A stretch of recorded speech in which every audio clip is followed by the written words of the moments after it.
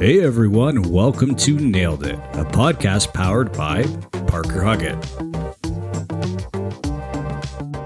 A big welcome to Karl McIntyre from Ottawa, Ontario.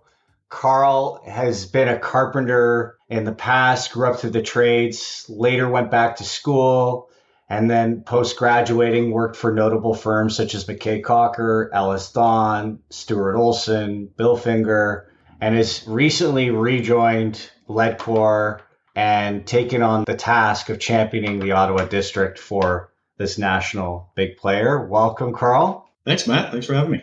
Above and beyond my high-level warm introduction, could you share with us what your journey and experience has been to date? Career-wise in general, how I kind of got to where I am today. Yeah, well, I'll try to give you the Coles Notes version, I guess. Yeah, back in the day, the son of an immigrant parent, it's all about getting a trade because you'll always have a job type of thing. So that's exactly what I did. I started down the road of becoming a general carpenter. So I was on the tools for a number of years, and then I got into more of a supervisory capacity from that, running smaller projects for a contractor in the city I grew up in, London, Ontario. Found out pretty quickly that, all the big decisions were made in kind of in an office environment. And it was also very hot in the summertime and cold in the wintertime working on the tools. So I thought I might be better suited in an environment with a roof over my head. So I got into a junior estimating position following graduation from Fanshawe College in London. Did that for about a year and a half, realized I had a little more too much personality for doing quantity takeoffs and extensions and all that kind of stuff. So I asked if I could get into the project coordination, project management world, and I was quickly accommodated. And then from there, things kind of really took off. I got brought into the fold at Ellis Don for a number of years. I started with them in London, Ontario, then I got promoted to work with them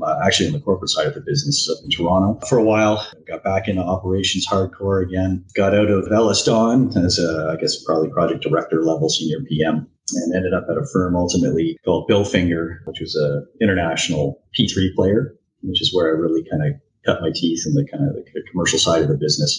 So more dealing with finance and the commercial agreements, right? So whether that be joint venture agreements, prime contract, subcontract agreements, maintenance agreements, all that kind of stuff. So all the legal stuff that goes along with how big P3 projects get delivered. Left them. They imploded on a global scale as a firm. I ended up at Ledcor as a project director. Had a number of projects in my portfolio. I stepped away from Ledcor briefly. I call it my sabbatical, the claims business. And then Ledcor brought me back after that in a role that was really, made for me and tailored for me. So I actually wrote the job description and the job title, and it was more focusing on kind of the risk side of the business and the commercial side of contracting, general contracting and construction management. And then most recently, I relocated from the GTA up to Ottawa with my family. Ledcor was happy to accommodate me. Unbeknownst to me at the time, there was a kind of an opportunity in the background that was kind of brewing. At the same time, I asked if I could relocate my desk. And fast forward to today, and about 8 months later, now I'm the regional manager for the Ottawa region for Ledcor. So there you go. That's my story. That was amazing. Given we have an office in Ottawa and we've played in the Ottawa market for years now, it's a busy market, but a very small market. And I think it's pretty impressive since you've joined the amount of work you guys have secured and, what you're looking to create there. But who better to ask than you? But what is it you're looking to create with Ledcor in Ottawa? What do you think has been the recipe for your recent success? It's a multi-pronged kind of question, I think. Yeah. I think the genesis of what I want to create or what we want to create is really, business based on people, right? We want to do cool projects, but more so we want to have a group of folks that are all like-minded, cohesive, all working to the same end. I want to create an environment here in Ottawa where the place that people want to end up in their career. They want to build a career at Ledcor. They know that they hear good things coming out of our camp. We're small here, just getting going. I kind of akin it to being a startup business. We've been in Ottawa for the last, call it 8 years, working on one particular development, which we're stepping outside of now. So we've had a couple of recent successes with the long-term cares, one for Rivera, and then we've also landed an Amazon fulfillment center as well. And I think largely a lot of that has to do with the people we bring to the team. Not only are we competent, construction-wise, and we come in with the right number, I don't necessarily think we were the low number in either one of those situations. I think we interviewed very, very well. People we put forward are all like-minded. We are all cognizant of the team environment. We all have role to play, and we all have to work together to be successful. And I think that translates to our clients and prospective clients very well, because it's a hard business that we're in, and everybody's looking somehow to be successful, but have a bit of an easier life, I guess, at the same time, while we deliver these complicated, deadline-driven pressure cooker projects. So I guess in short, just a great environment is the starting point. And falling from that, I do believe will be additional opportunities, more work, and a great place to come and build your career and ultimately retire from Ledcor. Mm-hmm. Yeah, it almost sounds like, or looks like, and I think we know this to be true, that it's a big company with a smaller company feel. Like, it doesn't sound like your team members are getting lost in the sauce or feel like a number. They just have this massive support behind them, but also this intimacy from an employee experience within your district. Yeah, and I agree. I think that's a very well way to encapsulate what's going on here at Ledcor. So I've had a couple of stops along the way in my career. You mentioned them in the introductions. So I've seen different cultures at different organizations, and I can tell you that Ledcor is by far got the best culture that I've experienced from a corporate big player situation. You know, the senior management crew, all good people. They do have their eye on the ball in terms of culture and relationships. Within, one of our taglines is, lifetime clients, but it's not just about the clients, it's about the people as well. So they do listen. You can pick up the phone, you can call somebody, and you're not going to get brushed off. I mean, they do take the people side of the business very, very seriously. At one point in my career, I didn't care about culture at all. It was all about getting the job done, roll up your sleeves and just make it happen. As I get a little bit older and advance in my career, I recognize that, I do personally value the culture. You walk into the office, there's not this black cloud hanging over everybody's head. Just, you don't have to look over your shoulder all the time. People are working together and like to be there. And so it's a good place to be. Yeah, Ledcor's got it figured out in terms of the culture. Amazing. So kind of getting into the theme of the podcast, have you thought about, or has there been a situation where you've nailed it, aka had a success with a higher personal situation that has led to a professional positive outcome, or other work-related successes that you could share with the listeners? Yeah, I think there's a number of different things, but I think, maybe I'll spin it a little bit and talk about a success based on maybe a situation that wasn't the best. I mean, sometimes, you have to be cold in a role when you're trying to build an organization. And that means not only build it, but sometimes you have to, undermine it somewhat in order to rebuild, right? Retool and make progress. So just like anything, it's about the team, and you got to find the right pieces of the puzzle. So it's not only about adding to the team, but it's also about maybe, removing some individuals that maybe, not quite fit the culture and not quite aligned with, the expectations and what it is that we want to do as a business. So I would say some of the largest successes I've had in my career were team building through removal of the problem. And the balance of your team can respond very well and very positively to, in my mind, a small move, but a very critical move. Yeah, no, I think that's important for people to hear, because there's something to be said in crowning the company and crowning the environment before letting anything else get above that. The fact that you sovereigned that initiative, it shows through action that you're willing to do what it takes to create the best environment possible and best culture possible. Yeah. Whereas I think through nepotism, I think what happens in other organizations is they don't cut that bad situation, which affects everybody's day to day and what you're trying to create. Absolutely. So I think as leaders in the industry, everybody going forward, tomorrow's going to be harder than today. All right. So you have to listen. And there's definitely, it's an old term, right? There's a war on talent, but there's a shortage of resources and skilled resources in the marketplace. So how do you set yourself apart? Well, you have to listen to people, right? And, the old days that I grew up in construction, where it was just, win at all costs and, influence your way through something and because you have the biggest boots in the room. Those are over, right? I mean, the expectations from people moving into the industry nowadays are much different than they used to be. And people won't deal with or put up with or tolerate things that we used to back in the day, so to speak. So I think we do need to listen. We do need to take those concerns seriously and then act upon them for the greater good, right? So it's the sum of the parts, really, and make the right decisions that you need to make, whether they're an easy one or a hard one, for the greater good. I think that's just being responsible, to be honest with you. Yeah, no, it's such an important responsibility, because that negativity, whatever it may be, is as contagious as a yawn. Oh, yeah. Yeah.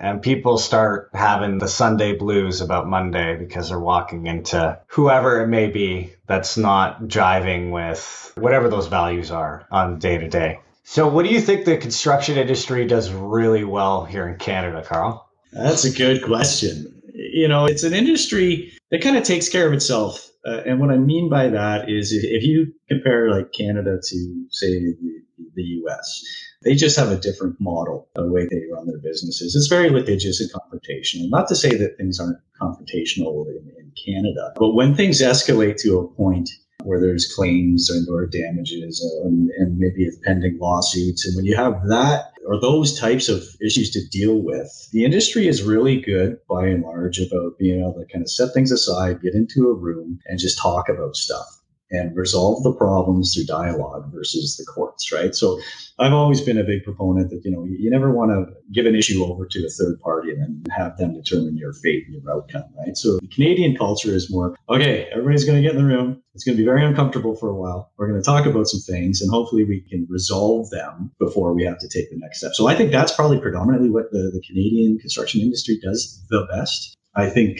now the industry has more value on technology, which they absolutely need to. I think that's the next game changer. So what does that look like in the future? I'm not sure. They started with, data collection. So we're going down that road and there's various avenues to pursue there. So I think we're kind of at a pioneering time in the construction industry, because, digging a hole is digging a hole, driving a pile is driving a pile, whether it was 50 years ago or today. But I think tomorrow things are going to look a little bit different with the way technology is going. And where we're all going, I'm not sure, but I hope that, as an industry, we respond to the technology piece as best as we can to make it an advantage rather than a detriment to most, because it's certainly going to turn the business on its side. Yeah, many hands make light work, and technology can be some of those hands. Absolutely. I think the industry, generally speaking, from my experience, is welcoming of the technology that's coming out, and it's pretty exciting. Yeah. And from what I understand, it's also fairly user friendly as well, which is helpful. Yeah. So guys like me can get involved and understand what's going on. What do you feel is the construction development industry's biggest challenge ahead? Resources. And I think some of that challenge will be met or responded to through technology for sure over time. But I think for the short term and maybe the medium term, I think there's no shortage of opportunity in the marketplace and whatever sector that you're working in. The projects are there. The spending will be there. The federal government is plowing money into infrastructure related stuff. Right now there's a big flavor of the month is long-term care facilities. So the business is there and the need for our product is going to be there. It's just, where are we going to find the people to put all those buildings and that infrastructure together? That's going to be our largest challenge. Mm-hmm. Yeah, that's the common denominator in every discussion I have. Yeah, and for good reason. And, it's funny, back in the day, we used to just get people in and have that revolving door. And I'll tell you that I don't think that has much of a place. It doesn't in our office here in Ottawa for Redcore. I mean, we want to be very deliberate with who we're targeting and who we're onboarding and be very selective. And it's got to be the right cultural fit. Some technical and relevant technical knowledge is all great, but you can't teach work ethic. You can't teach the soft skills. Like people either have them or they don't. We can teach people the technical side of things, how a general contractor, construction manager conducts business and how we go about getting buildings built. Because we don't actually build them, right? We're a broker. So that's our value add. We coordinate all the trades. We're not specific to one. We're generalists. So there is a unique approach to a construction project that, your sub-trade doesn't have to deal with, right? I mean, they look at themselves and their scope of work, but how does that relate to all the various components and other subs that are on the job? So that's our value add.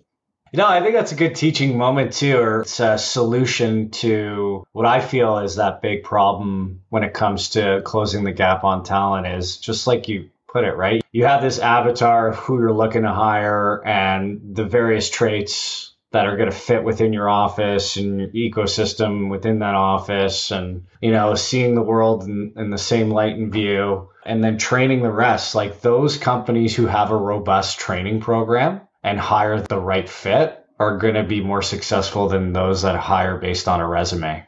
Absolutely. So it's all about people. At the end of the day, the machines don't drive themselves. Buildings don't go up by themselves. The emails don't go out by themselves, right? It all comes back to people. And if you want the best people, you have to provide an environment that's going to, number one, attract them, and number two, retain them. And the employers out there that don't respond that way, I think are going to have a very, very difficult time over, in the future and over time, versus the ones that are taking that really serious, dedicated, deliberate approach to people and culture. They're the companies, I think, that are going to be successful in the future. Mm-hmm. Mm-hmm. Recruit, train, and motivate. There you go. Absolutely. Love it. The motivate part, it's funny. Motivating, I'll tell you, my personal take on that, and even in my personal life, right? Motivation comes and goes, right? So it's about being deliberate, I guess, habitual, disciplined. That to me is the key to motivation. You just have to be disciplined. When motivation wanes, discipline will overcome it. Yeah, totally agree with that. On to the next question. In your opinion, why should youth strongly consider a career in construction or development? Oh, I think it's a great industry, construction and development, and they are two different industries, yet related. They are different. And I would say it depends on the type of person. It takes a certain personality type, I think, by nature to work in a multi-disciplined kind of environment on a day-to-day. And every day is a new day. So we don't build widgets, meaning there's not a lot of repetition. There's not a lot of, sameness day over day. Like the process is the same, but you're dealing with different people every day. And on the project level, every project you're on, there's a group of people that are kind of thrust together, from sub-trades to the design community to the client. The next job, you have all the same pieces of that puzzle, but they're all different people and different organizations, and those organizations have different cultures and all that kind of stuff. So if you're a person who enjoys diversity, in your daily life, construction and development are probably the businesses for you. If you're more structured, regimented, and laser focused and enjoy doing the same thing repetitively, I'd suggest, maybe construction and development isn't the right spot, because, there's a lot of moving parts. And I think to be good in our industry, you have to be bright. I think you have to be a very quick thinker. And again, have the right personality skill set on the soft side as well to be successful. But I think it's a great career for anybody at any level in the industry, because it's so dynamic. There's always something new going on. You're always meeting new people. And even in those situations where you don't like the person, your counterpart somewhere else, well, it's got a shelf life. The project will end at some point, right? Yeah, and then you're on to a new. So there's, certain benefits that people don't even recognize that are there, that are baked into the way that industry operates. Some might think that's a detriment. Others might think it's a good thing. But I think if you have a bit of an entrepreneurial spirit to you, construction's great. Development is great because it is fast paced. There is a lot of autonomy. It's a good dynamic career. Amazing. Yeah, it sounds like the only limitations within construction development are the ones you really put on yourself. Like there's so many options. Oh, yeah. Yeah. And I think if you look at it, even a construction project, it's like a mini business to itself, right? There's HR issues. We've been talking about people all day. There's the technical side of the business. There's insurance that you need to understand. There's the finance piece. You have to be a bit of an accountant. There's the legal side of the world, right? So, those are 5 industries to themselves, which are all involved on like one construction project. And then, there's the operation side of the business as well, where you're not project based or project specific, but you're a bolt-on. So we do have all those people. We have accountants and bookkeepers and lawyers on staff that are all doing their thing, they're all a full-time job within the construction industry. So people don't realize that you could be a lawyer and work in construction all day long. You could be a finance person and work in construction all day long. It's not just about, pick up a hammer and a tape measure or running a construction project. There's all those other services, anything risk related. Insurance claims, for crying out loud. We have claims managers that come out of insurance. There's a bunch of industries within the industry that people can work in as well. So that's largely, I think, overlooked when you talk about the construction industry. Mm-hmm. Amazing. Well, Karl, thank you so much for taking the time and sharing your experience. And yeah, we look forward to keeping in contact. Absolutely. And Matt, it was an absolute pleasure. Thanks for the invite. Oh, you're so welcome.